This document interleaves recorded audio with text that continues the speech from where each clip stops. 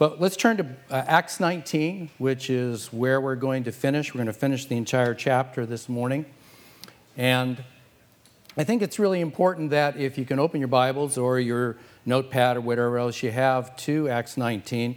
Pastor Brian kind of taught on the first part of Acts 19 2 weeks ago and also last week. But I think it's important for pushing through the end of the story that we kind of recount what's gone on at this point. At the beginning of the chapter, it talks about Paul coming to this seaside city called Ephesus, which was in its region at its peak with a population of about 250,000. Now, in that time frame, in that culture, that was a lot of people in one location. And this was a seacoast city, as I said, with its influence and monies and the trading that happened in that city. That would be similar in our culture to be like San Francisco or Los Angeles. And as Paul comes into this city, he meets 12 disciples who he teaches and instructs, and they get filled with the Holy Spirit. And then during that time, he spends about 3 months in the synagogue, as you're reading along there, teaching and training and reasoning and persuading men and women about the kingdom of God and the rulership of God over our lives. But at some point, there's a hardening, there's a dispute that happens, and Paul leaves that synagogue with a large group of new disciples. And for about 2 more years, it says in the scriptures there that he speaks in the school of Tyrannus. So at the end of about 2.5 years, all who dwelt in Asia Minor around Ephesus and the surrounding cities had heard the word of the Lord Jesus, both Jews and Greeks. So Paul continues to proclaim the true God that is in Jesus, and with this, the Holy Spirit confirms this word with many healings and deliverance. And Pastor Brian a couple weeks ago mentioned the unusualness of these miracles in the sense that the scriptures say here in Acts 19 that handkerchiefs and aprons were carried from Paul's, as he would work as a tent maker, would be carried to people that were sick or demonized, and the demons would leave and people would be healed. And it's kind of interesting that in a sense that culturally speaking, in the city of Ephesus, many magicians and occultists would use similar ways of proclaiming themselves by doing demonic healings and powers. So it's interesting that the Lord is not necessarily mimicking, but rather showing himself as the true God and a powerful God who's able to heal and deliver. So in the midst of these miracles, as we're reading through Acts 19 there, exorcists, Jewish exorcists, are torn apart literally by demons while trying to use the name of Jesus as an invocation. And fear, it says, falls upon the entire city, and the true nature of Jesus is exalted even more. So much that people who were already believers at that time confessed their hidden deeds and even brought out their magical arts and scrolls and burned them. Now, it says that these are believers. Well, wait a minute. If Paul was instructing and training and teaching, why would they still be doing that? We'll look into that a little bit. But as they burn this, the writer Luke here mentions that the value is roughly about 50,000 drachmas, 50,000 silver pieces, depending on your translation. That's 50,000 days' wages. Or another way of looking at it would be 150 people working a full year to equal the financial value of these scrolls. In today's world, that might be $1 million, $1.5 million. Now, just stop and think about that. That is staggering. That's a staggering amount to just burn up. But there was a serious expression of repentance and renouncing of something. Historically speaking, then, we see this mixture of white magic being done by Jewish exorcists and mystics, and Gentiles also doing this in the art of incantations and spells. But then through Paul, this true nature of power and deliverance by the kingdom of God coming through Jesus with the message of repentance and forgiveness breaks through into this cultural normalcy. people renounce a temporary power and bondage by giving up their magical arts, thus beginning to affect the bottom line profit and the profit margin, and revealing the relative powerlessness of this god, Diana or Artemis, as an idol in comparison to this Jesus. So now, with this little backstory, we'll continue to finish up what Luke tells us in the rest of this chapter, starting with verse 23, which we'll read. I'll make a few comments on it and observations. And after learning what Luke was conveying to his readers, what they were seeing, we'll see what this passage says to us as modern-day believers. So let's look at the first slide and read it. I guess this TV screen isn't working, so I'll just turn my back on you if you don't mind. So about that time, there arose no little disturbance concerning the way. For a man named Demetrius, a silversmith, who made silver shrines of Artemis, brought no little business to the craftsmen. And these he gathered together with the workmen in similar trades and said, "Men, you know that from this business we have our wealth. And you see and hear that not only in Ephesus, but in almost all Asia, this Paul has persuaded and turned away a great many people, saying that gods made with hands are not gods. And there is danger not only that this trade of ours may come into disrepute, but also that the temple of the great goddess Artemis may be counted as nothing, and that she may even be deposed from her magnificence, she whom all Asia and the world worship." Now, just going to pause a second before we go on. In this culture, it's important that we understand that commerce and open worship of gods was much more symbiotic than in our day. There is much more than simple greed that's going on here, but an actual destruction of culture and the affluence and influence of a large city. To understand this interaction, I think it's necessary to describe this deity's influence a little bit more. Now, Artemis of Ephesus was also known to the Romans as Diana of Ephesus. So if you don't like history and it bores you, please go through this, because there's a reason why I'm going through this. If you love history, I know I've got your ears on this, okay? So, Diana of Ephesus was the principal deity of this huge metropolis, and in Ephesus was worshipped more widely in the surrounding region and in all parts of the known world at that time as the only deity. She was worshipped as the great mother goddess, and as a mother goddess, fertility and reproductive powers were controlled by her. And as this mother goddess possessed fertility and reproduction that caused the whole earth to blossom with life of all kinds, she was also the goddess of childbirth and a nourishing mother to all. Animals and wildlife were part of her domain and under her control. Now, the grand temple that sat in Ephesus at that time was spoken by ancient writers of the time as being one of the 7 wonders of the ancient world. Now, the structure of this worship was integrally interwoven into the fabric of daily life and culture. The temple actually functioned as a banking and financial center as well, where monies were deposited and borrowed from the temple coffers. The cult also owned substantial amounts of property in the area, and also one of the 12 calendar months that was in that region was named after her, and during the entire month of an annual festival was held in her honor. The worshipers of Artemis regarded her as the supreme among all other gods and goddesses. They called her Savior, Lord, Queen of the world. So as a supremely powerful deity, she could exercise her power for the benefit of her worshipers who faced attacks from opposing powers and spirits. She basically is identified as the goddess of witchcraft and the moon goddess, and ascribed with power over all the spirits of the underworld. Many magical amulets that's been discovered over the centuries bear the image of the Ephesian Artemis. Her power also extended to the stars, the zodiac, which if you look at the image, if you see a picture of it, I don't have one up there, it shows as a necklace around her neck. And so she was widely believed because of the control over the zodiac, that the stars widely believed to be animated by spiritual powers and tied to a person's faith.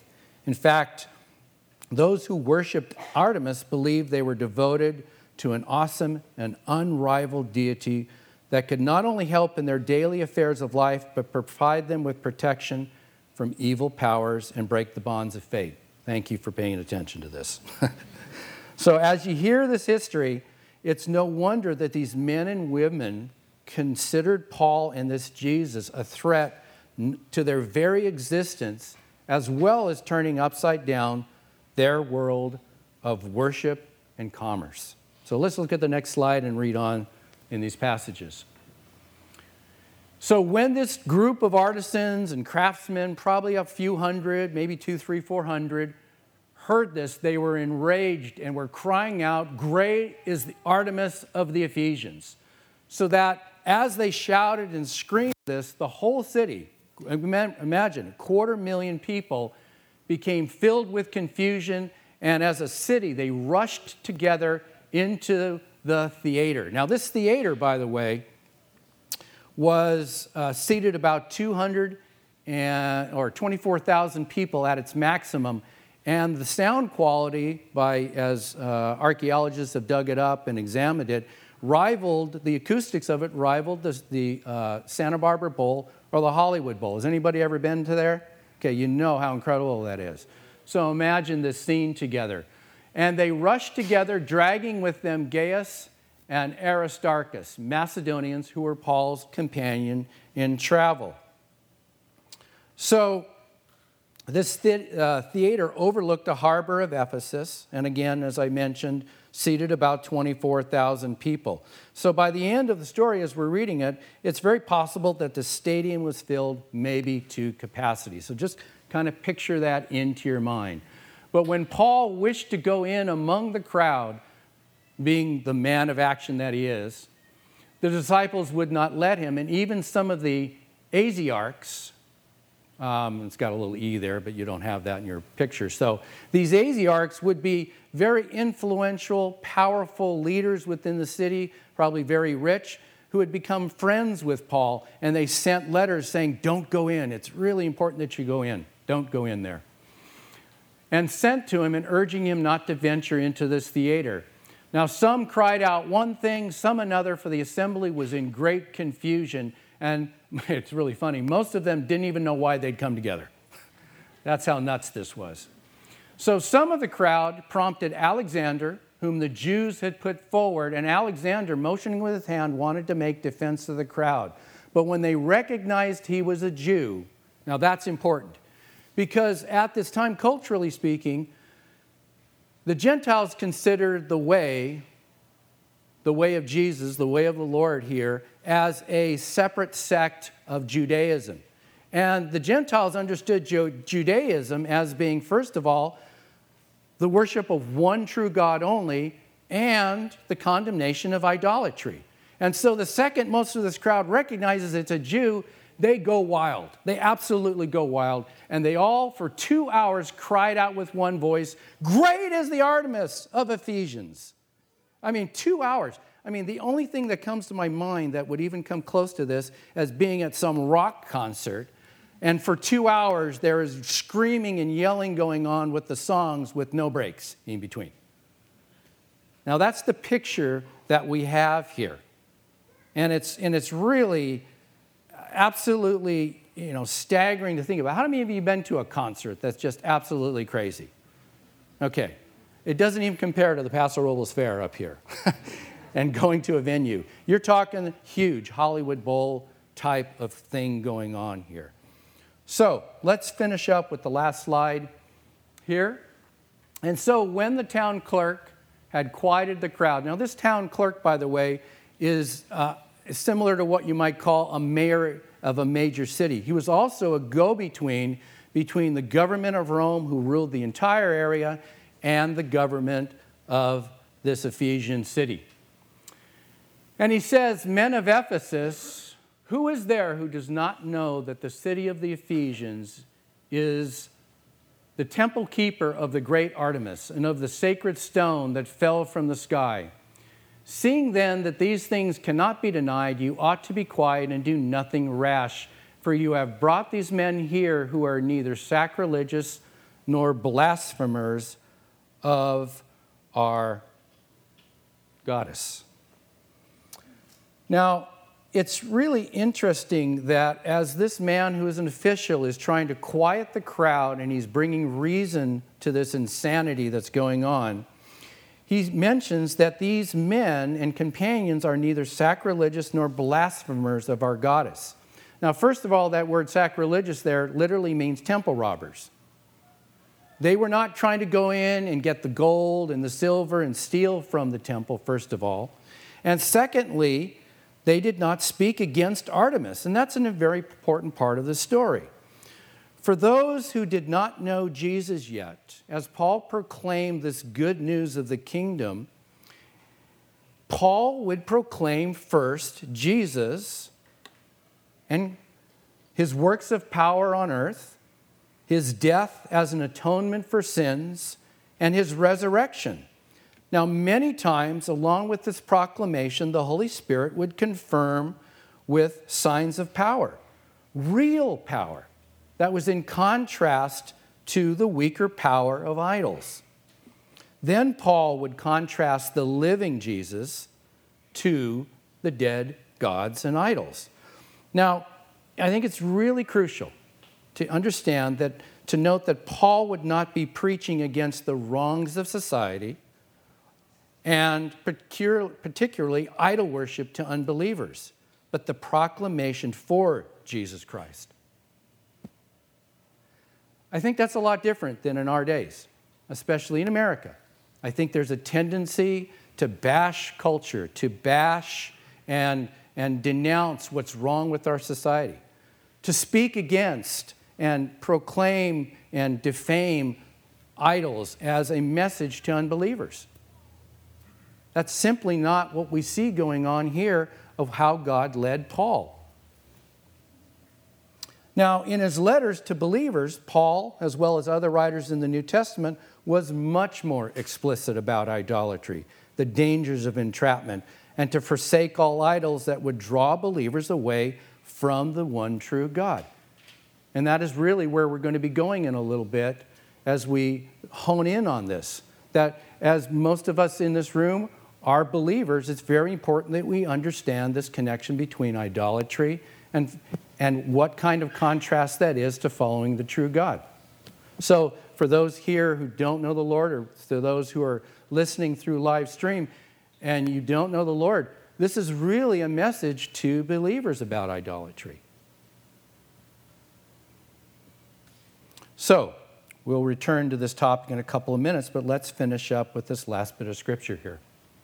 The final slide. So, if therefore, this clerk goes on, if therefore Demetrius and the craftsmen with him have a complaint against anyone, the courts are open, and there are proconsuls. Let them bring charges against one another. But if you seek anything further, it shall be settled in the regular assembly, for we really are in danger of being charged with rioting today, since there is no cause that we can give to justify this commotion. It's a little neat word about this crazy thing going on. And when he had said these things, he dismissed the assembly. Now, it's an odd ending to this whole story, isn't it, when you really think about it? But I think Luke, being the intelligent man that he is bringing closure to the story with this high official to show readers that proclaiming the gospel of Jesus while keeping within the bounds of legality of the culture should be an aim of all believers. Civil disobedience is to really be the exception rather than the rule. In fact, the whole book of Acts, when you look at it, the rights, when believers went on trial before legal officials, had kept the law of the land and would have been exonerated in the eyes of the law, just like their Savior, the Lord Jesus, who, though he was innocent, was still tried as a criminal. I think that bears again repeating that we understand what Luke is saying here. Okay, so take a breath. Okay, let's change gears. Let's circle back to this deeply rooted issue of idolatry within believers' lives. As you look at this passage with these Ephesians Christians, they're struggling with idolatry. And we see this as an example of forsaking everything to gain Christ and hold firmly to Him. Why this was so difficult for people to renounce this type of idolatry was because they had grown up with household idols and magical formulas and spells. Now think about that. That was their existence. That was their cultural place where they had come of. This was normal for them. I'm sure the Apostle Paul taught the importance of leaving behind these objects and devoting themselves to Christ alone. Yet no amount of preaching appears to have convinced these Ephesians in the earliest stage of their walk with the Lord. God used dramatic events like healings, deliverance, a demonic demonstration of Satan's power that destroyed these false Jewish exorcists to help them see the danger of holding on to these practices. Now that's really interesting. It's a shocking thing maybe to us to see this. But really, if just again a little history lesson, many uncovered documents just been discovered. We see many early Christians worshiping their idols alongside Jesus and calling upon other spiritual powers with magical spells. They tried to blend following Jesus with various other religious practices and beliefs. So the question comes up, what does that have to do with us now in these modern days and in our culture? Again, bear with me a little bit. We may not be in our American culture where we have temples that we go to, or there's, this overt religious worship. But it's really important that we understand there is covertly still very powerful worship going on that we've grown up with or partake in right now. So, let's go to the slide here. And I think it'd be important that we kind of try to make a definition in some senses of what an idol is. Okay? And as you can see on the slide, I'm just going to read it. It says, something or someone that becomes more important than God to your identity, your happiness, your hope, or your meaning. Functionally, that is your God. Let me read that again. Something or someone that becomes more important than God to your identity, who you are, your happiness, your hope, or your meaning. Functionally, that is your God. And what that looks like it's taking good things, gifts that have been given to us, like money, creation, family, marriage, and turning them into ultimate things. It's taking relative things like achievement, career, acceptance, approval, and turning them into absolutes for us. Think of the culture we live in. There's a deep desire to attain and possess. We see and hear from so many sources that want our attention and awaken our desires. The pride and arrogance of position and power, though temporary, is very alluring to us as men and women. We watch people who seemingly have it all, and we change to someone who will do anything to become like them. We call them idols. Let me just give you an example. Music. Those of you who grew up in the 80s and 90s, are you familiar with a man called William Michael Albert Broad? Anybody? He's better known as Billy. There you go. How about a most popular TV show about rising and aspiring singers and performers? American Idol.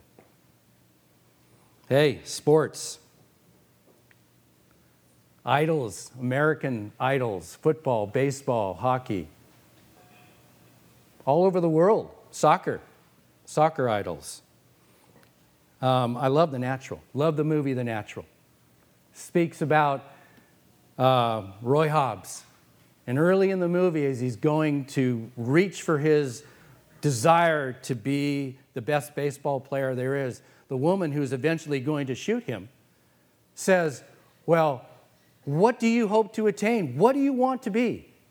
I want to be the best there ever was. And she asks, well, then what? And he says, well, then I can walk down the street and everybody will look at me and say, there goes Roy Hobbs, the best baseball player there ever was. And she looks at him and says, is that it? And he goes, well, what else is there?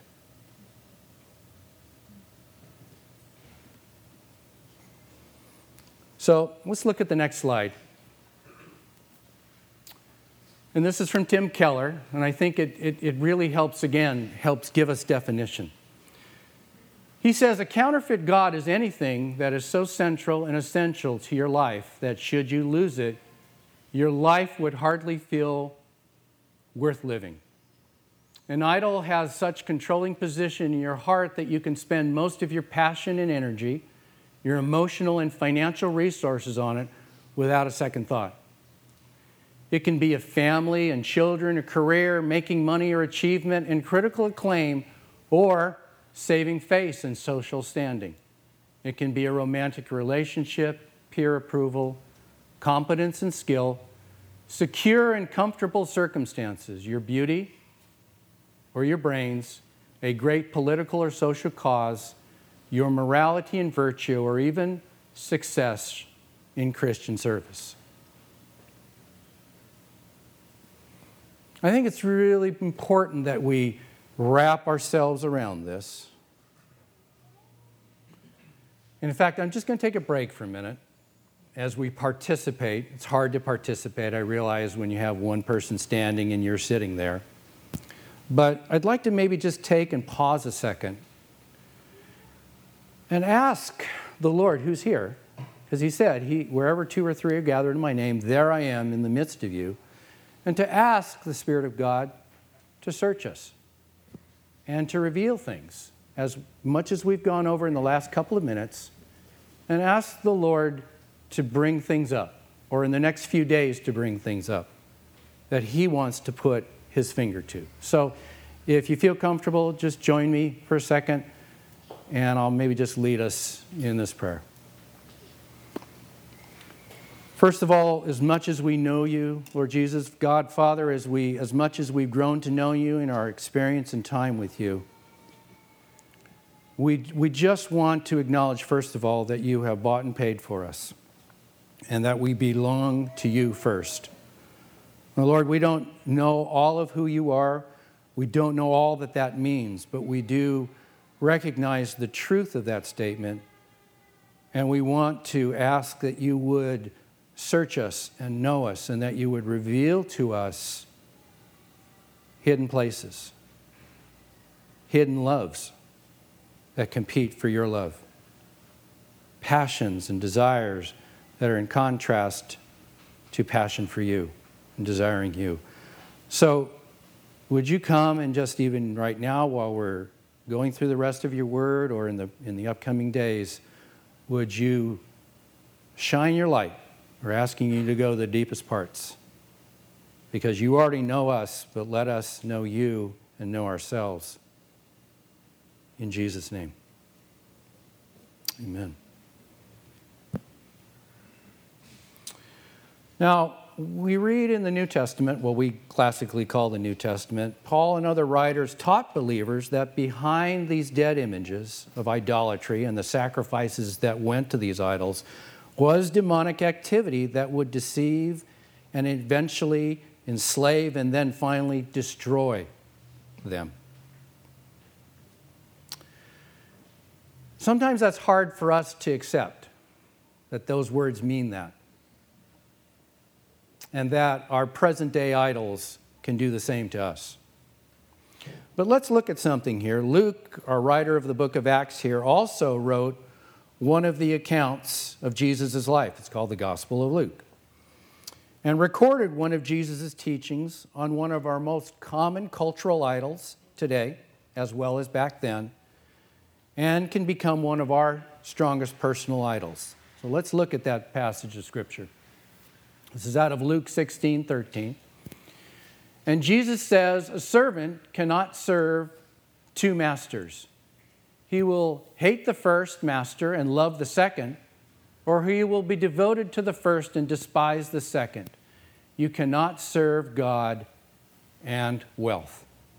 Now, we'll look at the aspects of love in a little bit because that's very integral to where we're going here. But let's understand that word servant there, because the word servant there is from the Greek word doulo, which means to be a slave. Now, again, do your historical background on a slave. I'm not going to. I've already gone long enough on the histories. But it's really important that you understand what a slave meant in that context. In the sense of being a slave, you cannot serve two masters. And Jesus contrasts God and wealth. Now, that word wealth there is a very important word in the sense that if you're a King James fan, it says mammon, and it's capitalized. And it really, the Greek word behind it stood for a position of trust, something that enriches us, that we put our trust in and relax in. It's not just money. Money in and of itself is a gift. It's nothing. It's the love of money that Paul says becomes a root for all evils. And so it's interesting that we think, well, I'm just neutral. I can be in the middle. I don't have to serve anything. Well, really, spiritually, that's incorrect. And it's a falsehood that we can believe in. We are a slave to whomever we give ourselves to. Whatever we give most of our time, our attention, our interests, that is what we are serving. And so Jesus is contrasting the fact that you will despise or hate one or the other and the power of it. It doesn't mean that we, in this sense, that having riches and having a place of comfort is wrong, but when it becomes something that has to become part of our life that we trust in, that is when it becomes our master. So that we love and devotion, you can't have both.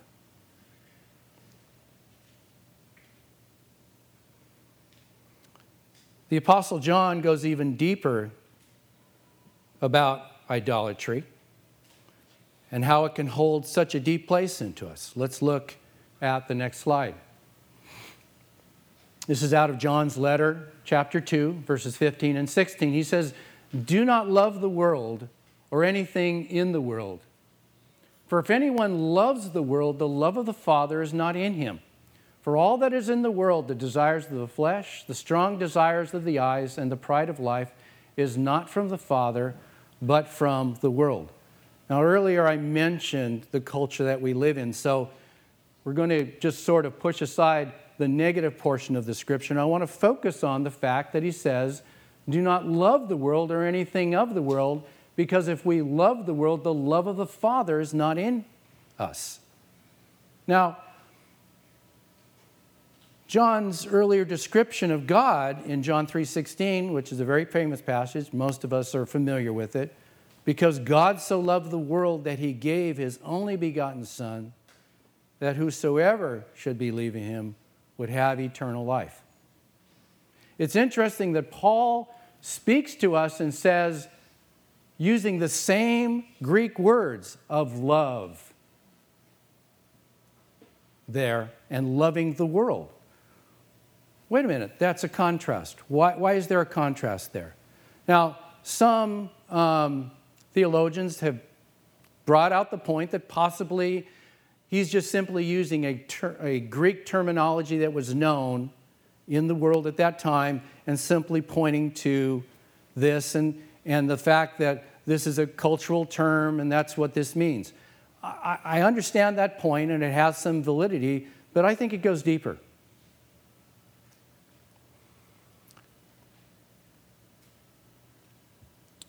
Because God is using language here of an ability to love and being in a meaningful family relationship. Father, notice the word father there, which makes us distinct and unique from the animal world.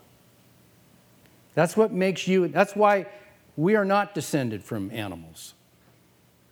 We above all have the capacity to love with an intense love and have a devotion in a family way to a father or a mother that is far beyond the animal world.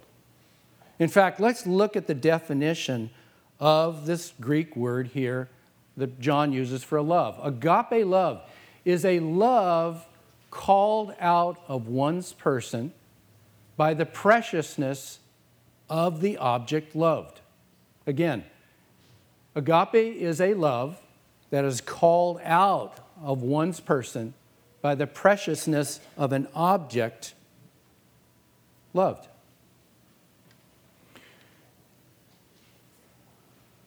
I'm going to put this out. I want you to understand the fact that you were created in the image of God. The capacity for someone or something that draws out love, just as it is in God's heart, is also in our heart. That is why we can be so entrenched in someone or something that draws our devotion, our attention, our energy, because God has created us in this way. You following that? I believe because that we are in His image, we have the same capacity to love in this way that no animal or any other created thing has.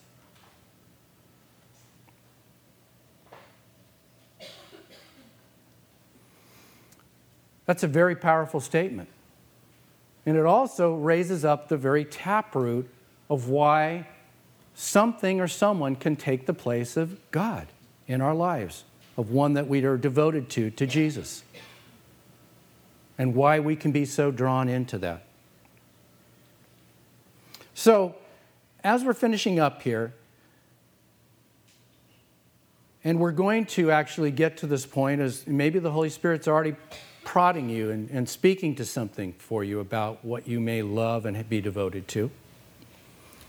And we're going to finish up to understand how we can be free from the power of idolatry and idols. It's really helpful that at least maybe we have some indicators when someone or something is replacing God as our source. Now, by no means is this going to be anywhere near complete, but at least it gives a framework to ask more questions. And maybe to ask God like David did, which we did earlier, search me and know me and try me and see if there be any wicked way in me. So let's look at the slide. Indicators of idolatry. Are we going to lose someone or something? Is that being threatened? One indicator can be extreme anger and hostility that controls us. It's sort of like the passage that we read here in Acts when Demetrius and his co-workers are reacting to their world being turned upside down. Extreme anger and passion, and they want to kill Paul and his companions. This condition in us, left unhealed, can actually result into a fixed place of unforgiveness and then isolate us from experiencing the presence of God. That's one indicator. The next slide, the next indicator, might be an extreme fear and anxiousness that grips us. Maybe you find in your life when something or someone is threatened from you losing that, we just can't handle that. The pressure's too great. I can't live with that. I'm afraid of what this is going to mean moving forward with my life. Say you lose your health. Let's say something happens that disfigures your body or your face.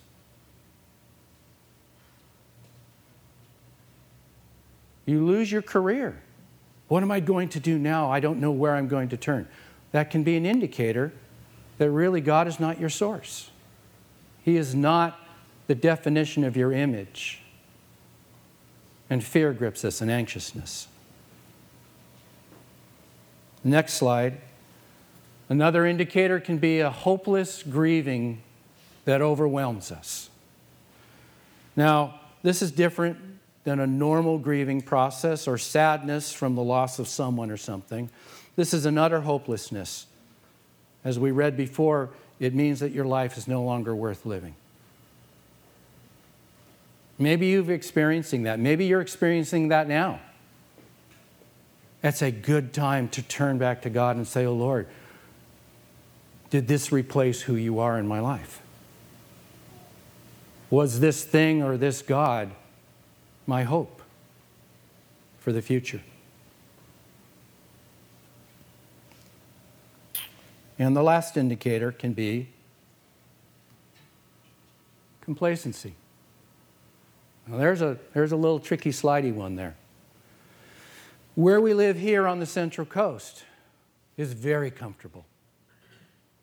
Good earnings, great weather, lots of food, lots of provisions. So it can lead us into a place of saying, I have no needs, I'm comfortable. I really don't need anything or anyone, I'm fine.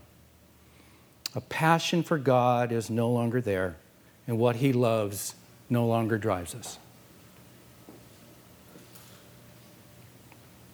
Now, you can maybe say, well, look, I'm my own person. I don't have to depend on anything or anyone. Well, really, again, looking back at that issue of slavery, you're really a slave to yourself. You have created God in your own image. And thus, whatever is right in your sight, you do. That meets your needs and who you are and your wants. Again, it's a cul-de-sac that traps us. So, to end here, what are some essentials for us to be free from idolatry? Again, this is not complete, but a framework to start with. Let's look at the next slide. The love of God being comprehended and embraced. Let's look at what John says in the next slide. 1 John 4:10, he says, in this is love. Not that we loved God, but that He loved us, sent His Son as the atoning sacrifice for our sins. The more we grab a hold of this revelation of God's love in a historical place first, that Jesus did come. He did die. He was raised from the dead. And the more we say, God, reveal that love to me. Show me this love in all its multifaceted and deep ways. Grab a hold of me. Let me comprehend it. Let me grab a hold of this. Because remember, when you love someone, the love of others grows distant, doesn't it? Think of your first love. May not be the person next to you, so we don't, just think it to yourself. But you remember how you felt. The world was brighter. Everything was better. This person encapsulated everything you had ever wanted. The idealism of that first love is never captured again. Now, you may have a deeper love that's more reasonable and more committed to someone or something, right? But it's never like that first love.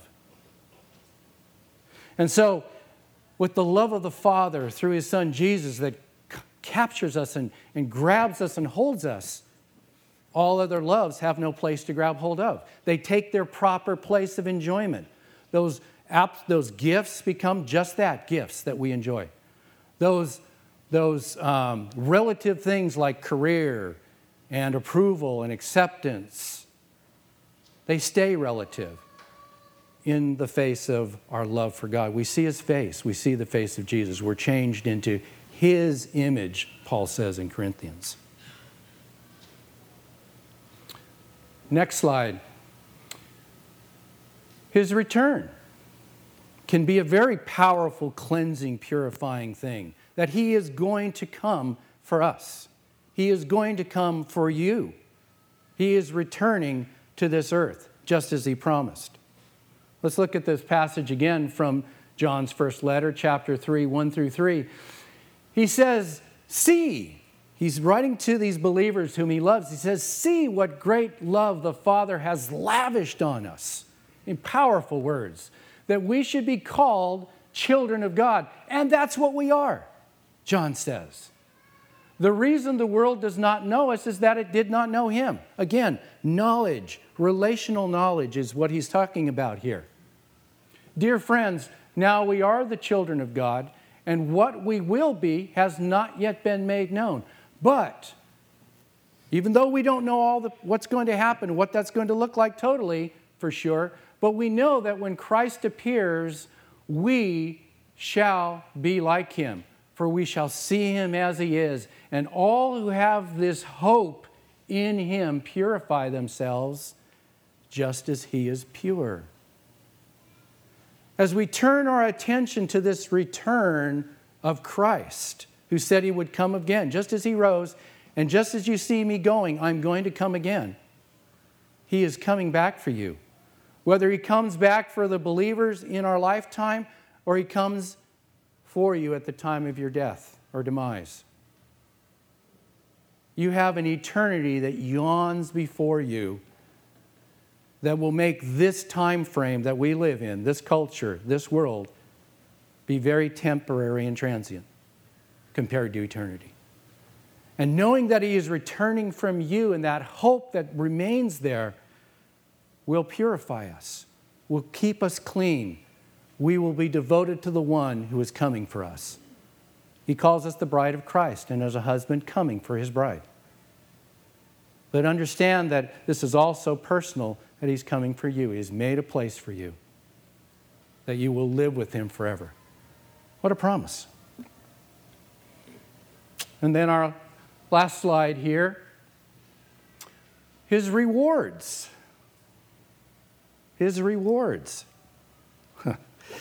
Remember, Jesus said, the disciples came to Jesus one time and said, Lord, we've given up everything to follow You. Really what they're saying is, what do we get out of this? And Jesus said, know this, that those of you that have lost lands and houses and mothers and fathers and relationships will be given back 100 times more in this mothers and fathers and lands and possessions and rewards in this life and in the life to come.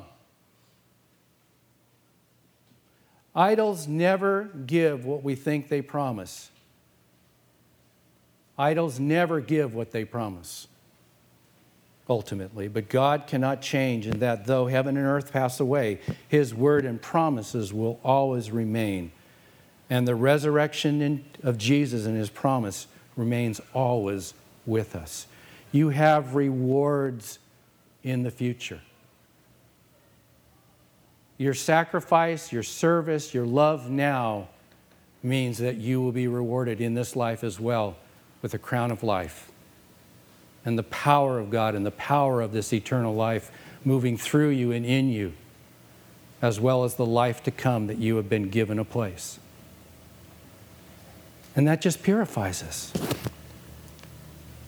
Now again, it's not a complete list, and let's have the band come up. We're going to go ahead and finish here as we worship. And while they're doing that, I just want to share a personal story. Remember, we were reading what Keller was describing, when he was talking about Christian service. And I can just tell you honestly from my life that this possessed me as a young man. I'd been raised in Christ, loved Him, and I knew I'd been called to shepherd, to pastor, to care for God's flock. That was my primary calling. But what happened as a young man is that I needed approval. I needed the approval of achievement, the approval of others. And that literally serving God's people became an idol to me. No longer was it just loving God and loving His people, and then within that, it became an all-encompassing desire and passion in me. And I nearly lost my family because of that. I certainly lost God's love. Well, I was doing the right things in some ways. It wasn't that I was totally consumed. I had some altruistic motives, but at the base core, I was really feeding my need for approval, for achievement.